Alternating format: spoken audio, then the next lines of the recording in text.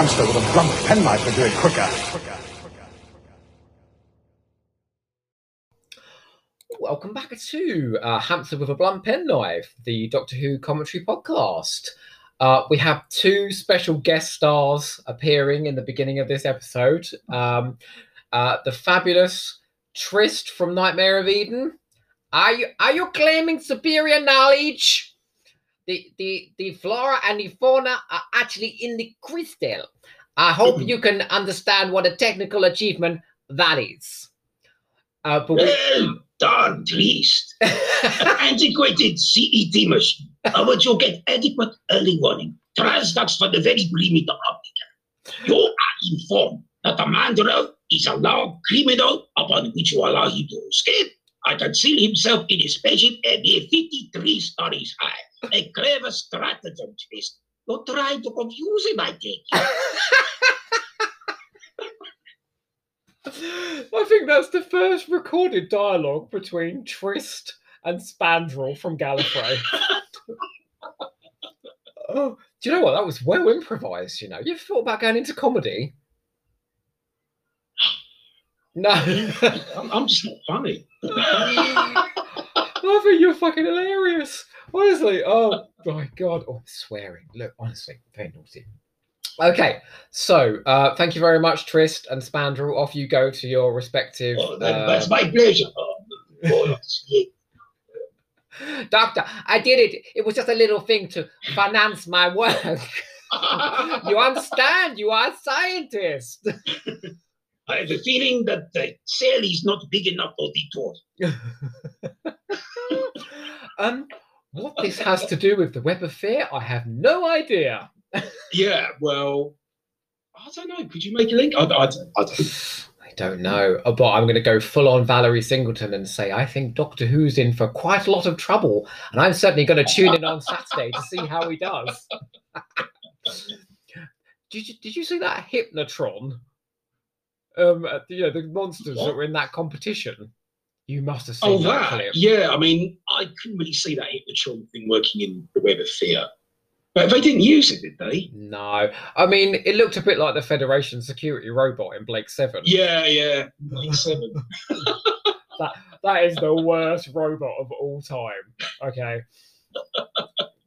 But also, okay, I've made a link. Also featuring robots is the Web of Fear. But there you go. They are dressed up as creatures of myth. Yes. But the focus is not really on them in this last episode. We've had our Yeti action. Mm-hmm. It's more the whodunit. Who is the mastermind behind this big master plan? My money's on Victoria. It could be, or it could be John Levine. It could be John Levine. Yeah, Jesus. His Yeti acting is incredible. Certainly better than his Benson. Yeah. Sorry. That was controversial. We like to court controversy here. Well, I'm ready to go if you are. I am. Here we go. Right. Okay, so episode 6. Count me in and shout go. 4, 3, 1, 2.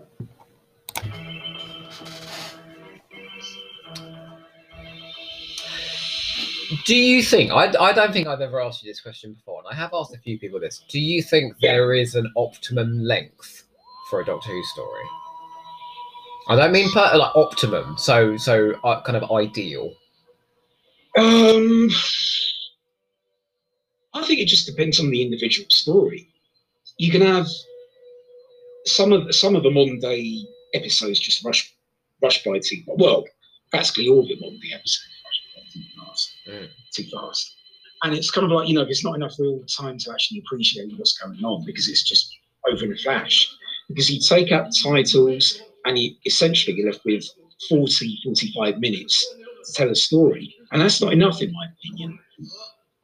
Whereas I think with this is a good example of half a dozen episodes actually managing to tell the story, and it does it well. But it does depend on the story. You can even have a 45-minute story with a lot of padding. Black Orchid is Yeah. padding. Yeah. That's just them, playing cricket, doing fancy dress. Then the whodunit is like in the last couple of minutes. I'm gonna play the cliche card and say I think 4 is probably like ideal, but 4 is good, yeah. well, because I think 6, more often than not, is padded. It can get padded, to be fair. A lot of those Pertwee 6s are very Colony in padded. space is just it just goes back and forth between gun battle, villains win, gun battle, goodies win. Monster of Peladon is probably 3 episodes too long. Time Monster. I mean, yeah, they just kind of pad it out with everything they can think of.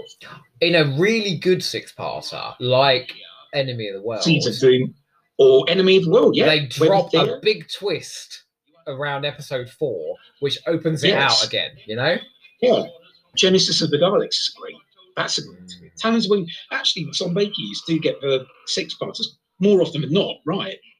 You've got Genesis, Seeds of Doom, Talons Wing Shine, even Invasion of Time, I think, is constantly inventive and, imaginative.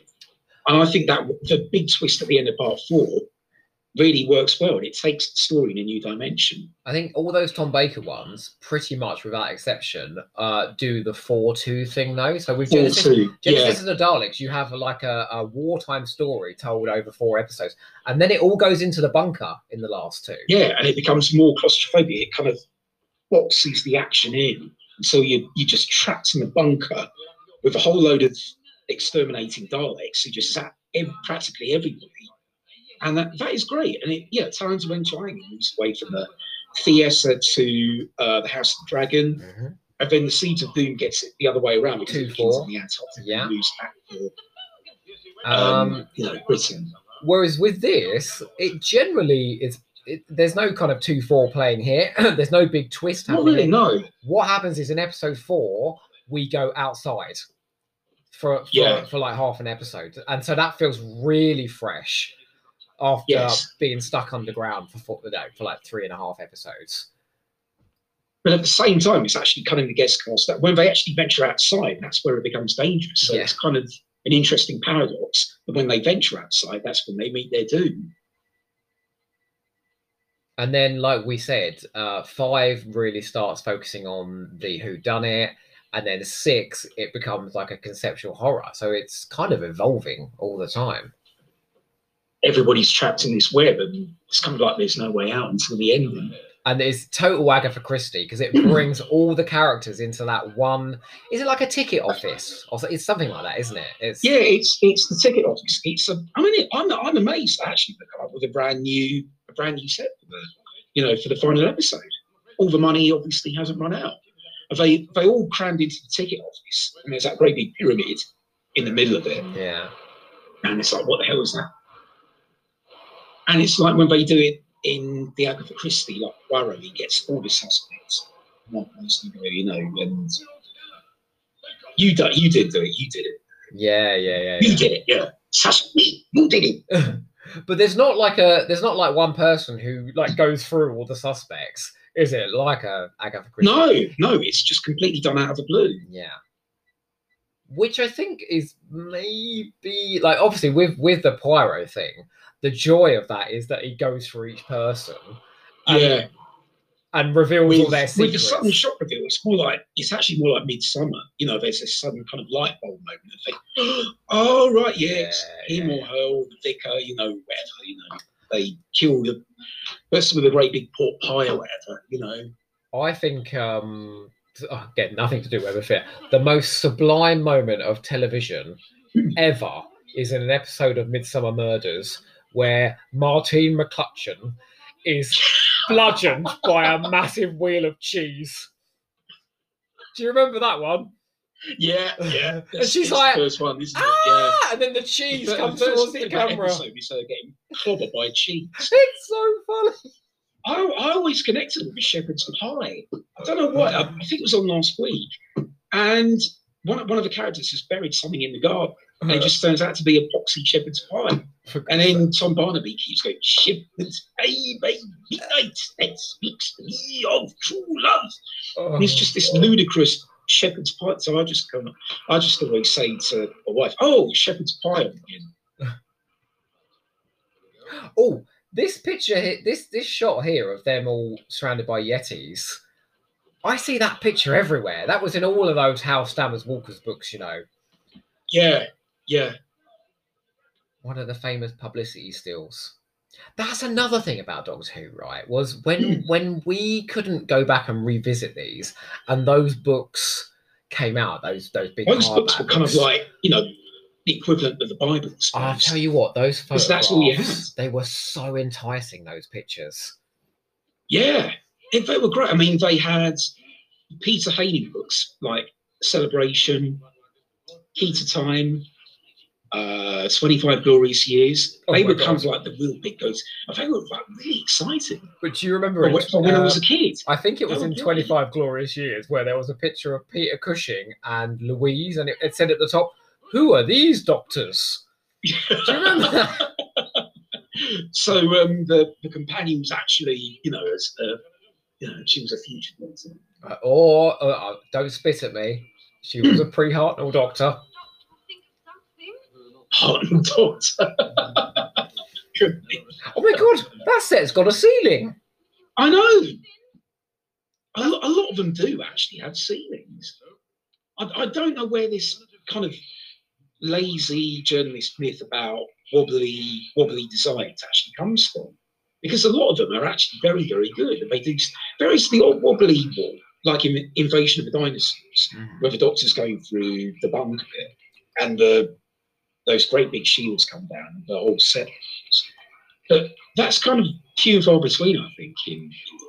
I think it's the 80s again. I think if you look at a lot of 80s stories, there's not a lot of ceiling action going on in those. There's a lot of shooting, into set. Yeah, you know, it's more in Blake 7 now. There's a lot of ceilings in, like the last series of Blake 7. Really, ceiling fetish in Blake 7, eh? Various, yes, yeah, and many others too. But let's not go there. Many others too, yeah. Still going for the close-ups. And really good with the close-up stuff. This is nice. The Doctor just playing the recorder. Yeah, it was like in you reviewed this, and you can kind of compare it to Peter Capaldi on the TARDIS of Listen. Did I? I've forgotten that. You did, yeah. And it's kind of this kind of very unknowable, mysterious alien, you know, kind of side Doctor. You know, he's just kind of thinking. Well, that's the weird thing about Troughton is he's probably the most approachable because but he's also the most alien at times as well. Yeah, and I think this story actually showcases him at his most alien. I think as a double bill as well, the two that were found. So Enemy of the World just shows what an incredible actor he is away from playing the Doctor. Yeah. I mean, this is just a form of comprehensive insurance, huh? There's nothing for you to worry about, my dear young man. You know, like he's mad over the top in that. But then in this, obviously, it's all very contained, isn't it? And yeah, you couldn't really have picked two better stories to actually find. I'm just so grateful that we've got them back in the archives. So, two great stories. Chorley's back. And I think scared out of his wits. He plays it well, actually. John Rollison. He plays the frightened Chorley very, very well. It's genuine panic. I'm going to be that person again. He takes his glasses off in a minute, and he's incredibly handsome. Like, I've never seen him in anything else. There we go. He's just taken them off. I think he was in the first series of the Avengers, I think. He was, wasn't he? Wasn't he one of the leads? I think so, yeah. And then he just got wheeled down to two. It was just Patrick O'Neill, then Honor Blackman and Dinah Rigg and Linda Thorson. I kind of dipped my toes into the Avengers. I have seen a lot of them, but it's not a favorite of mine. And I'm not entirely sure why, because I love like mad eccentric characters and stupid plots. Yeah, it's the sort of thing that I just kind of dip into. You know, if it's on ITV4, you know, I'll see it. You know, but it's not one of those things I will collect. It's very season 5. It's very samey, I find. Like, you know, one episode is a bit like another. Yeah, when you've seen one wacky, eccentric villain, you know, you've seen them all. And, you know, if you want to watch a really, really good Avengers episode, go and watch season 2. Exactly. Yeah. What is it? Can't get better than that, you know. Consider me available for any future asassignments. The Beanstalk car, actually. I think my favourite is when he says he found it in a car boot and the face is just like, oh. The car is immaterial. Yes. Oh. That always cracks me up. But that's like an Avengers episode. It feels like it's got like a nice juicy budget and lots of action to it as well, you know? It does. And again, it's Douglas Camfield again at the height of his powers. I mean, what story to go out on? He did come back and direct the Blake Seven one, didn't he? Duel. Yeah. Which is a lot more. It's actually a lot more kind of. I don't want to say surreal, but there's a lot of kind of weird arty camera work in that. Like when the two ships collide and time slows down, it goes on top of the box with those creepy video effects and the slow down voices, and he actually does that very well. Did you watch his Nightmare Man? Yeah, I've seen bits of that. Yeah, that's creepy. Again, that's quite claustrophobic. Yeah. I think he was just a master of his art. Yeah, absolutely. Just brilliant director. And skip right back to his beginnings with Doctor Who. Like, he directs the hell out of stuff like The Crusade. And The Time Meddler. But I find with some sort of visually strong directors, they leave the actors behind a bit, whereas he can absolutely put the visuals on the screen and spotlight the actors at the same time. He's an actor's director, isn't he? I can't recall any bad performance in a Douglas Camfield story, actually. Well, episode 3 of the Crusade between Jean Marsh and Julian Glover, Julian Glover, yeah, you got two powerhouse actors really going for it. You defy me with the Pope. Yes. But no one's ever shouted that at you before. Oh yeah, I get shouted at that all the time, every day, apart from Sundays. Apart from Sundays. Okay. So he's got a hat for the Doctor. He looks like he's going to eat something out of the bowl, actually. So, is this my Christmas dinner I've got here? What's great is the Doctor has completely got a plan, hasn't he? And it's botched, isn't it? Completely botched. And that's the bit that I don't like, because I feel like the direction lets that bit. There's a lot of screaming, and the triangle wobbles about, and it's all a bit confused. Yeah, I think it's a valid point. It does kind of get a bit messy in that final scene. What's going on? But I do like the build-up of the reveal of who done it. And actually, one of the things that sells it is when Anne Travers actually screams, "I don't believe it," and then, it's actually genuine kind of fear. I like it when Doctor Who uses this is going to sound like a bizarre observation, very simple shapes. I think that triangle is very effective. Yeah. I think the Sontaran spaceship ball is really effective, and it is distinctive because it's simple. Yeah. It's like, the Jaguar ship is a very simple kind of design. Yeah, it's very eye-catching because it's kind of like spidery. Won't you say anything about the cubes of the Power of 3? The what? In the Power of 3? The cubes. Oh, I quite like those as well. I just like the one. I like the one. The idea was actually quite good. And then it just go, by the end, it's like, everybody that's been killed just suddenly comes back to life again. Oh, the ending of that's right. But I do like the bit where they open the door and it's like, It's the Yeah, Kirby that song. is good. It's actually quite a fun story, but That's very another night gracious for of another you to time. say about a Chibnall episode. Sorry, I said that's very gracious of you to say that about a Chris Chibnall episode. I know. Yeah, I know. I'm mellowing in my old age. It's about the only story of his I do like. Do you know what? This is a perfect chance for him to say, "I would like a hat like this." He would, yeah. So many opportunities he could have. But coming up to the big reveal. You will know soon enough. Oh, and then Classic. Chorley comes in, Classic doesn't stuff, he? isn't it? You think it's him, don't you? Actually, yeah, he does this bit really well. He's really broken, isn't he? I tell you what, there's a lot of smoke in that set. Dry ice overtime.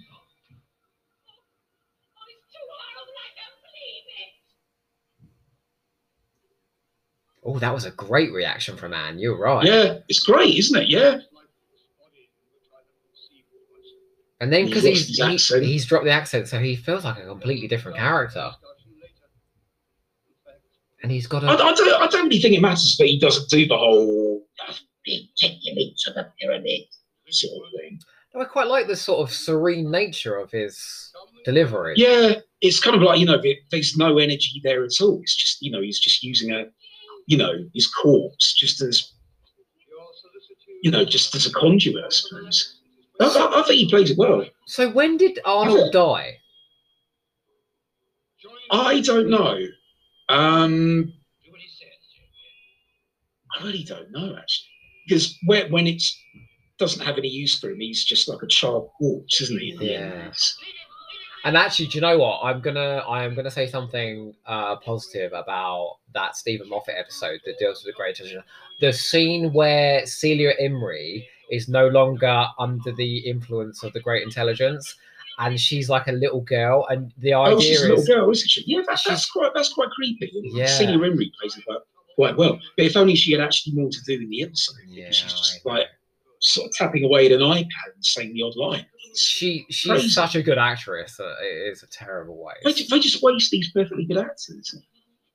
Yeah, well, this was the clip they used for the news when the episodes were discovered, and it just gives the game away as to who it is, which is the spoiler phobics mad.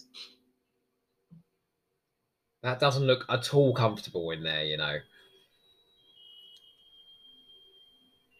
It doesn't, does it? I mean, it looks like a really, really uncomfortable toilet. I mean, I've heard of British Rail not having good toilets, but that is taking the piss, literally. John, I've got the ultimate question for you, actually. In this series of questions, what is the Great Intelligence actually trying to do? Do you know what? That is a very good question. No one's asked that question. I don't know. What is it trying to do? I mean, it wants the Doctor's mind. I mean, maybe it just wants, enough brains so it can go on Who Wants to Be a Millionaire and win £1 million or something. I don't know. I mean, does it want time travel? I think it just wants knowledge, doesn't it? I have no idea. And it's gone a very strange way about getting it. It's quite a convoluted way of achieving the aim, isn't it? Yeah, watch here. This is all a bit staged. It's uncharacteristic, as it is, a little bit of a lapse in quality. But maybe there wasn't enough time in the studio day to actually do it the way that it was originally planned. I don't know. Like maybe this was like the 9:45. My God, 9:45 before the lights out. Yeah. There's a nice effect when the camera kind of whites out and Arnold's corpse drops to the floor now. Yeah, that is effective. Oh, that's horrible. Yeah. They need to have more grisly child remains of Doctor Who. They used to do that all the time in the 60s and 70s, even 80s. Yeah, I seem to remember there was a good one in The Celestial Toymaker when Cyril falls off the- his child doll. Yeah. But it's like, Pyramids of Mars being Marcus Scarman just becomes like burnt skeleton. Did you see that? Drive Reverends just went, well, that's that then, isn't it? That's that done.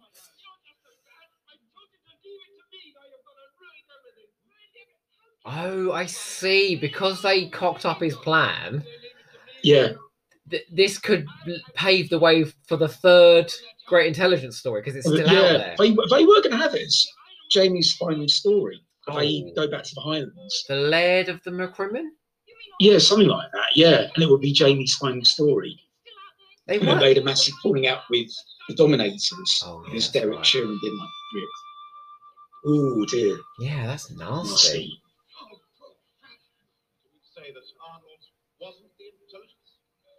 Yeah, so that story didn't get made, which is a shame because I think the two that they both wrote, I think, are very, very strong.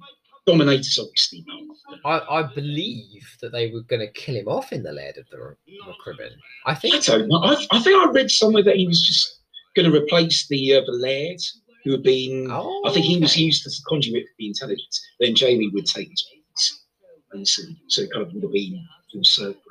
Look at this. Everyone's just behaving normally now. Now we're not who done it anymore. Yeah, right. Yeah, we're going to put you in the papers. Yeah, we're going to interview you. Blah blah. Never mind. It was just a child corpse there, and Yeti's lying about, and the world nearly ended. But hey, I do like this about Troughton's Doctor. He just wants to get out of there very quickly. Wants to get out. He hates goodbyes.